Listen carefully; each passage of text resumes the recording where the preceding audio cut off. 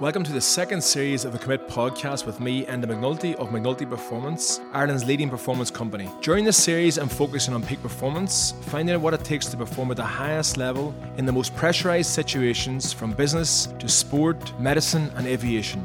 This week, I speak to Brian Bell, a man who knows a lot about endurance, resilience, and the challenges that you're likely to face in extreme racing. Not content with the ordinary marathons or the easy triathlons, Brian has competed in some of the toughest physical challenges on the planet, from the Yukon in the Arctic to the Amazon jungle. Find out what it's like to prepare for and compete through a 230 kilometre of jungle race.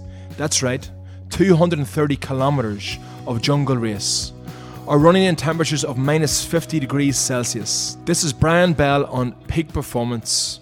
I would have always had a passion for sports and competition. I was competing in triathlons in the late 80s and into the 90s, and then I veered off into a bit of climbing. I was the Himalayas, the Andes, the Alps.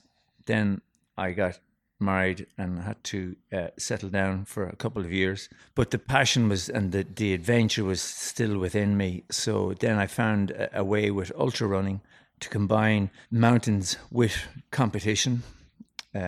So I then eased myself into ultra trail running. Before we get into that, tell us a little bit about your occupation, about the day job, about the normal life you have before we get into the extraordinary life you have. Yeah, well, I'm a retired guard now, but myself and my wife, we have a family business.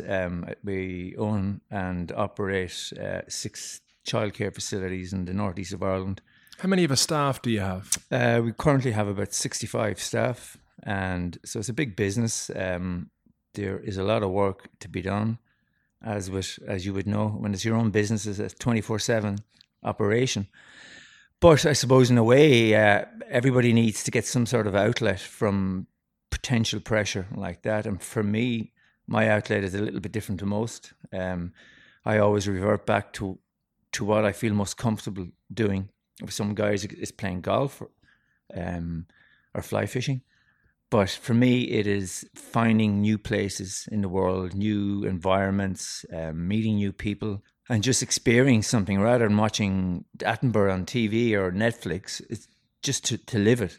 It's feasible in this modern day to go to places that, when I was young in Wexford, were like crazy faraway places. Like I would remember my dad talking about Stalin sending guys to the gulags in Siberia. So I've always gone, wow, if the Russians thought Siberia was rough, it must be rough. I've always been amazed and fascinated by adventure, and I think it comes from, at an early stage in my life, reading about Ernest Shackleton, reading about Scott, reading about people like Tom Crean. But for me, you're like almost a modern day Shackleton, Brian. You're going off around the world to explore places that nobody in their wildest dreams would have the chance to explore, never mind to race in. So can you give our listeners an indication or maybe an insight into the places you've been to, and more than anything else, what that experience does for you? The answer for that is, I don't see it as extreme. I see it as a passion I have. So if I thought it was extreme, it probably would be dangerous. I view it as something I'm good at. I'm comfortable, very comfortable in these environments. You're comfortable at minus 50. How could you be comfortable at minus 50? Well, there was moments I was just wondering how cold can it get? And I think it topped out that year at minus 53. How do you cope with minus 53 mentally and emotionally, Brian? Mentally, you have prepared very well. You have considered all of the things that could go wrong and will go wrong. You expect things to go wrong. So when things amazingly go wrong, it's not that big a shock. It is a release in a lot of ways, knowing you are self-sufficient. So you can't abdicate responsibility to anybody else. I think in the modern world, I think there's a lot of abdication of, well, that was your fault, or you should have done this, or whatever. If you're up there at minus 50, it's your baby. There was an instance in the Yukon where I passed out on a river. This was not one of the things I'd considered going wrong. I considered going through ice, and I considered bear attacks, and I'd considered bad frostbite. Hold on a second. Bear attacks? Yes. What do you mean? Well, just up there, if you see a bear in February in Yukon, you're in trouble, because he should be asleep And there's only one reason he's awake, and that's because he's hungry. Can't outrun them, and you can't outclimb them, so you just have to outstare them, really. As it happened, I saw bear tracks, and coincidentally, when I came back home to Ireland, I was able to look at my average speeds per stage, and I know where I saw the bear prints, and you can actually see a spike in my speed, which shows that my brain was working at that stage. But I saw a lot of wolves. I had wolves track me for 2 days. I was on my own and I had wolves tracking me for 2 days. And in the Yukon that time of year, it's dark for about 18, 19 hours. So when you're scanning on the tree line, you can see the eyes from the wolves staring back at you. They're just watching and hoping, really, more than anything. But bears were the big thing to look out for. But thankfully, I didn't see any bears up in the Yukon. But how do you mentioned earlier on, before we started to record, Brian, you mentioned about shopping in Grafton Street just before Dublin. Yeah, that is stressful. So the contrast between shopping in Grafton Street the week before Christmas versus being in the Yukon, being chased down by a bear, how do you possibly deal with the major gulf and contrast between those extremes? Well, I just try to deal with Grafton Street as best I can, and that's the most difficult environment for me. Wherever I go, if I'm in the jungle or the Amazon or in the Sahara, wherever it would be, you embrace the nature. You embrace everything that it has. And what were you doing in the Amazon? The Amazon was a race called Jungle Ultra. So it was in the Peru side of the Amazon, and it was a 230k multi-stage, totally self-sufficient race through the primary jungle. Let me get this straight. 230k. Yes. How many days is that? 6 stages, 6 race stages. The final stage was the long day, which was an 80k single stage, which unfortunately at the start of that I fell and broke my wrist. So I had to do the whole of that stage through the jungle on one arm and 2 good legs. And subsequently, when I returned to Ireland, I became ill and spent about a week in Beaumont, where they told me I had got malaria. But touch wood, we have made a full recovery since. And in terms of the difficulty and the challenge you met in the jungle, what was that like? What were the big challenges you're encountering on an ongoing basis, apart from the obvious? Of all the environments I've raced in, the jungle was one I personally found the most difficult. Some guys love the jungles. Some guys can't cope with cold. But for me, the jungle is a nasty, nasty place. Everything seems to want to bite you or spike you or hurt you or inflict damage on you. There's nothing that doesn't want to. And I don't want to put people off by saying what I think, but nonetheless, I'll say what I think. I can't really remember any stage in the race where I would have looked up, because essentially we're climbing and descending forests, crossing rivers to climb up again and down. But I can't remember any actual occasion where I stopped and looked around and thought, this is beautiful. Every time I just stopped, I thought, I won't say what I thought, but I just thought, oh, jeez, is there no end to this? And why did you do it? Because the challenge is there. In the anorak world of ultra running, the extreme end of it, there are 4 environments you have to test yourself in. Hot, which is Sahara type desert. Cold, or the Yukon, races similar to that. Altitude, which is the Himalayas. And jungle, which is the only jungle in town really, is the Amazon. So you have to do it. It was one I didn't want to do, but it was niggling at me. It was like the schoolyard bully. You could see him laughing at you for a couple of days in the schoolyard, and you just eventually have to take him on. So that's what happened.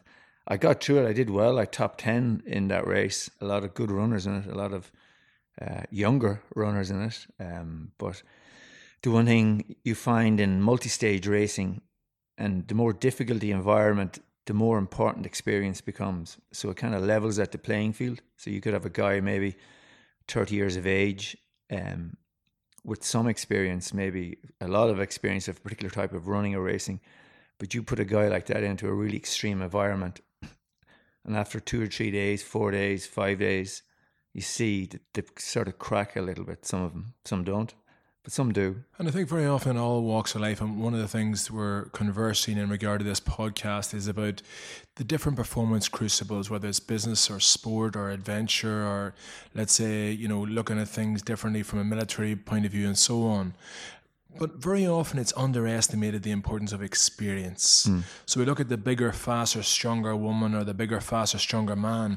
Unfortunately, we never really appreciate experience and how valuable it is. What's your thoughts on that, Brian? Well, I suppose, alluding to what I said to you at the start, I would have grown up very competitively playing sport and always wanted to beat my brothers. And as with all of us, as you get older, you cannot compete to the same level at the sports you used to play at. And for me at this stage, it is the longer, the tougher, the more extreme the race, the better chance I have of being a competitive athlete within that race. You mentioned at the top of this podcast about being a normal person and you don't believe this is about extremes, but that's not normal. That's absolutely abnormal.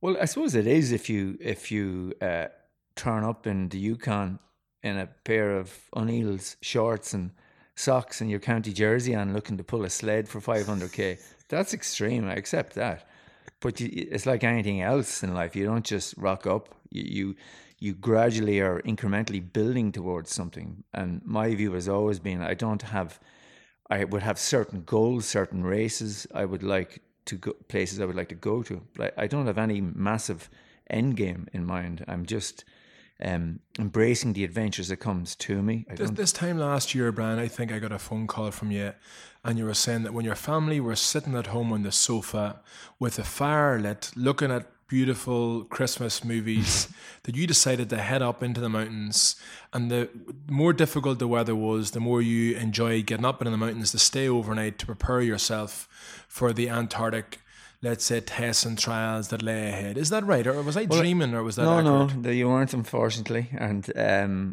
that does sound a bit extreme, okay? But in my defense, the thought process there was I had a race coming up shortly afterwards, and that could have been preparation for the Yukon or for Greenland, some of those types of races.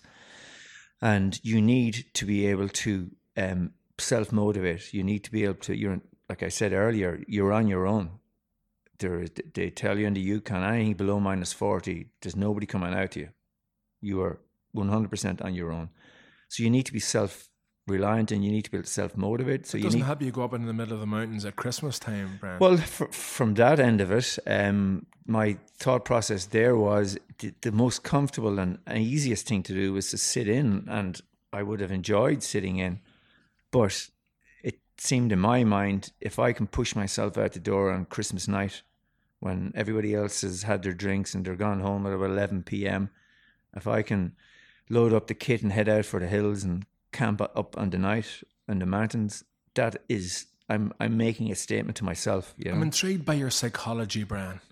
I'm intrigued by the psychology of leaving your sofa on a Christmas night to spend all night away from your family and friends in the freezing. Doesn't sound good. God, anybody stop me. You make me feel bad here. I'm intrigued by the psychology, but not only, obviously in training in Steve Foyle in the Cooley Mountains on Christmas night, but more importantly, when you move then in towards the Alps, or you move in towards the Yukon, or you move in towards, as you said earlier on, into the middle of the jungle.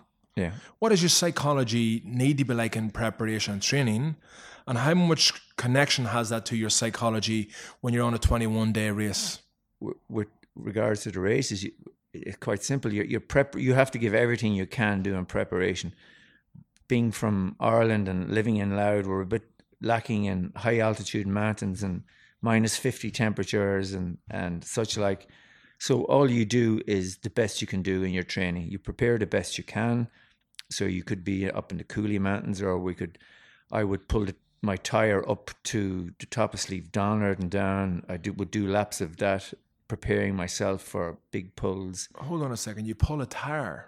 Yes, I pull Explain what you mean by that. My best friend this time of the year. I would replicate pulling a sled, or a pulk as we would call them. So my thinking on that is quite simple, in that there's things I can train for in Ireland and things I cannot train for. So my rule of thumb is, the fitter you are, the better you can cope with whatever the environment it is.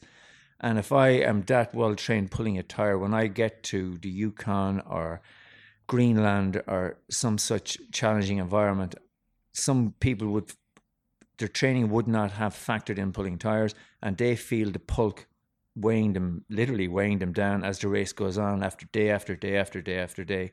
Whereas I will get there, I don't even notice the pulk, so I can focus on the things I cannot train for an Ironman, which is body management, i.e. frostbite, identifying tracks, looking out for bear tracks, wolf tracks, what we would call overflow on a river or a lake, which is at the edges, looks like it's frozen, but it's very thin, and you can go through and you're obviously in bother then. So essentially pulling the tire at home gives me the strength physically and mentally to identify the very specific challenges to cold weather racing. And I know that in the past, Brian, we've had you speaking to some of our clients on our behalf, Microsoft, Norbrook, organizations like AAB and so on. And one of the things I asked you to speak to people in the corporate world about was the application of what you've learned about in adventure racing into everyday life. Yeah. And how somebody who is, let's say, a housewife, or how somebody is a young mother of 4 kids in a very pressurized job in the corporate environment can learn from you in your adventure environment. Yeah. What would your thoughts be on that?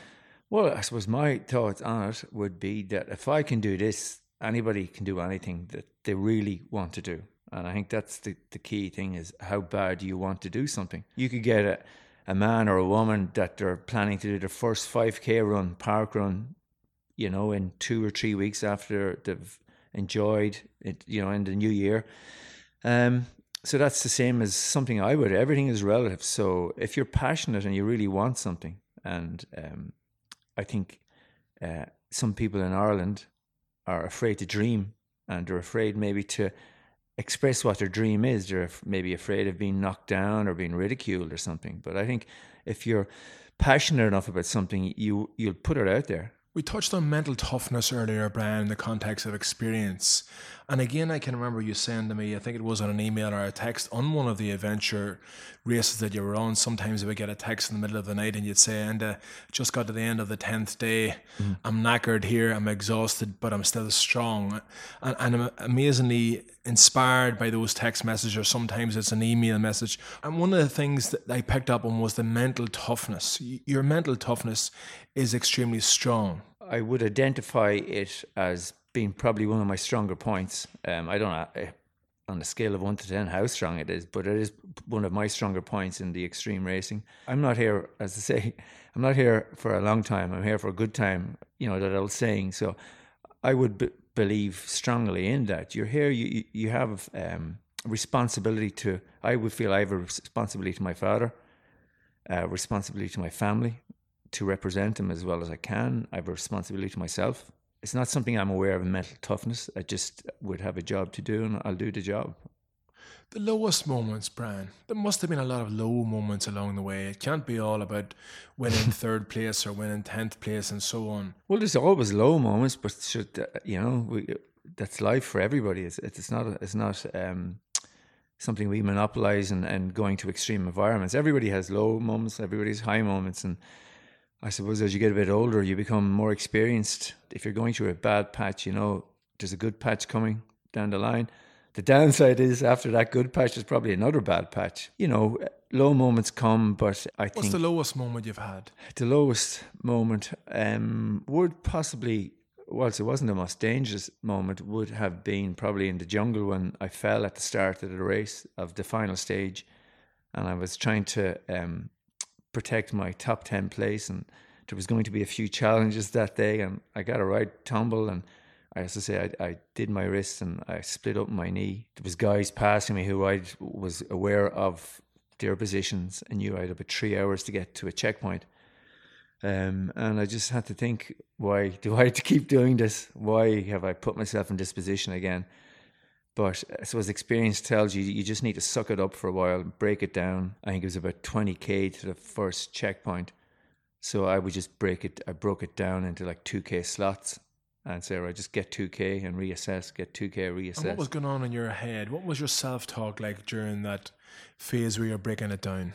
So I was battling with myself. Part of me was trying to tell me that I couldn't possibly do an 80k race through the Amazon that day. Like it's almost like a standalone, and this was the last stage, so there was a bit of collateral damage already during the week we spent in the jungle. And part of me would have been saying, you can't do this. But another part of me saying, yes, I can do this. So how do you win that battle, Brian? How do you win the battle between the voice that says you can't do this, stop, you've got a broken arm, you're exhausted, you're badly, obviously really, really badly fatigued, maybe dehydrated, and the other voice that says, keep on going, keep enduring? I suppose you have to remember where you came from, where you came from.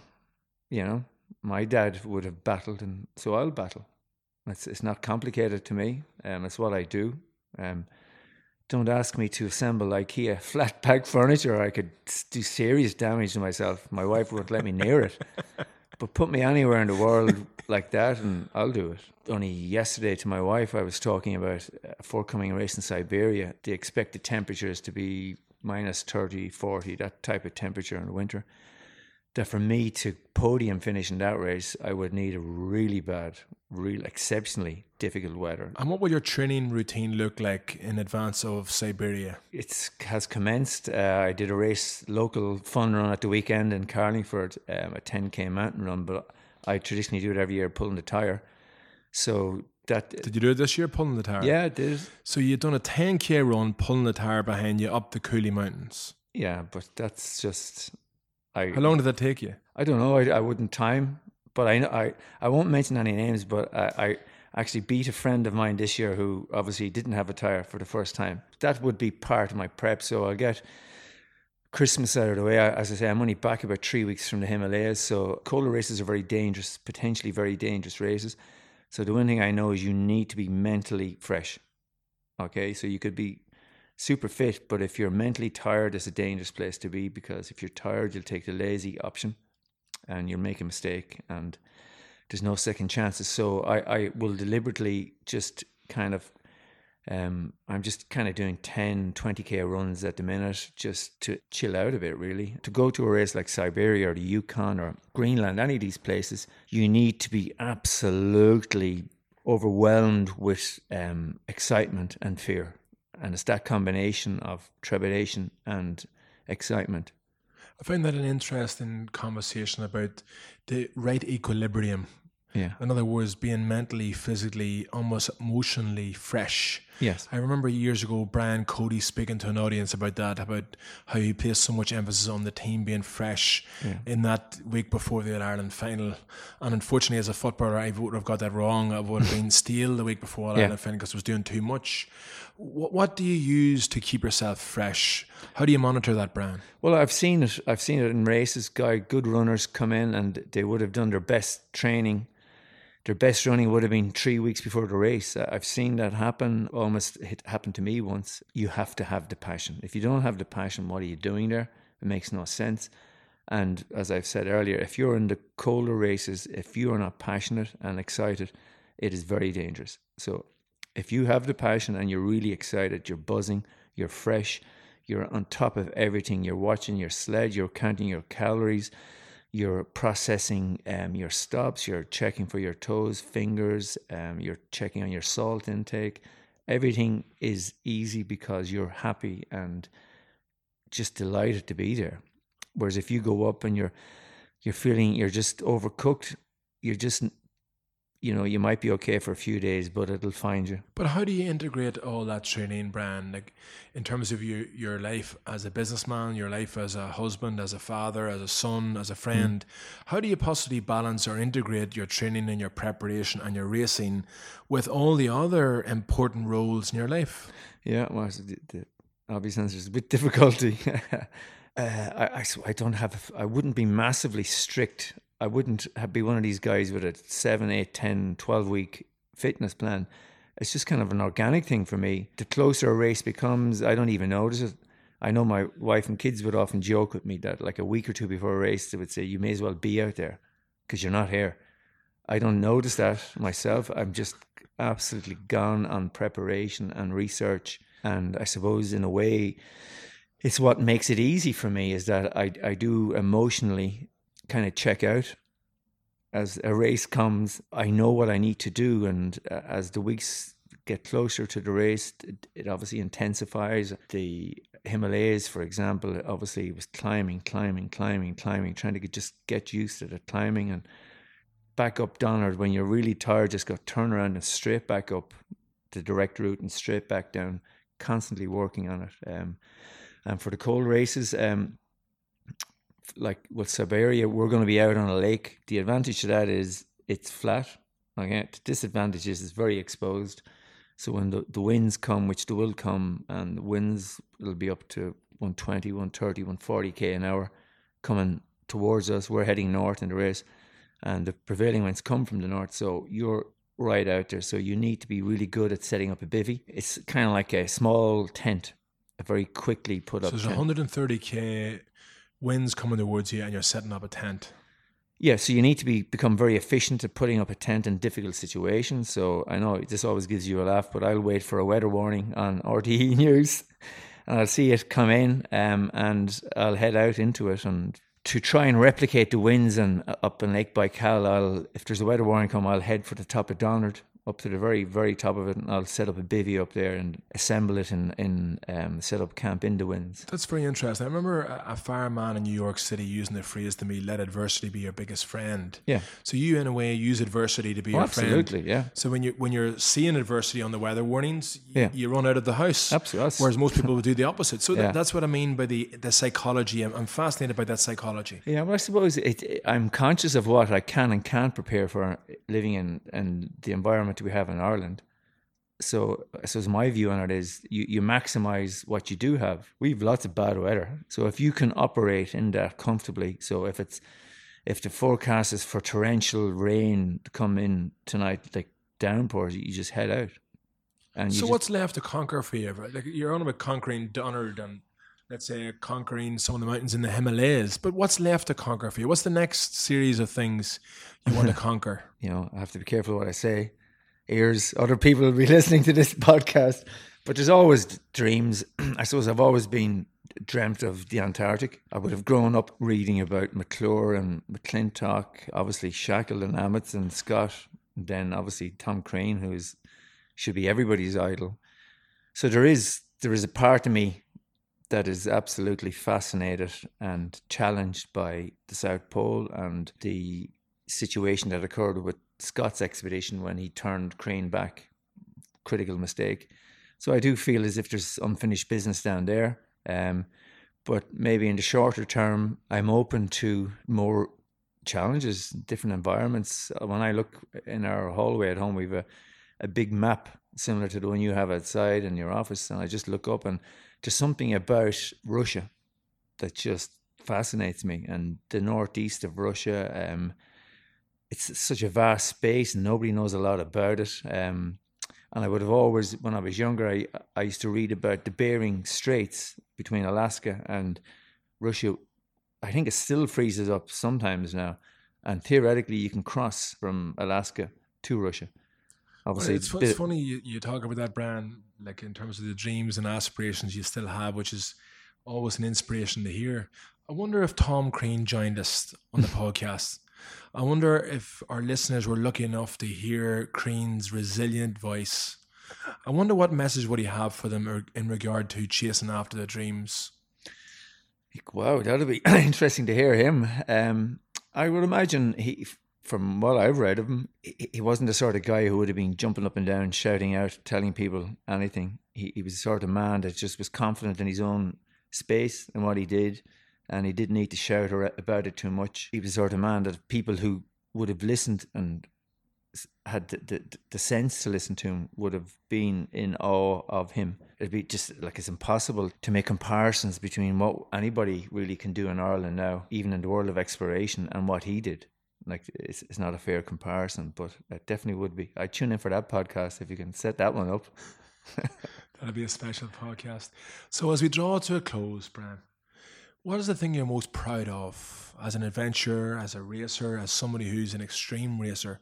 What are you most proud of? I suppose what I'm most proud of is that I'm married to the woman I'm married to. I have the kids that I have and I have the life that I have, but yet there's part of me that still can successfully go away to these extreme areas and experience everything that nature has. The more extreme the environment, the more extreme the rewards are for me. In Greenland this year, on the final stage of the race, I was roped up with 3 other guys. We were climbing, pulling a sled up a really steep glacier, and it was an incredibly beautiful day. The bluest of blue and the whitest of white.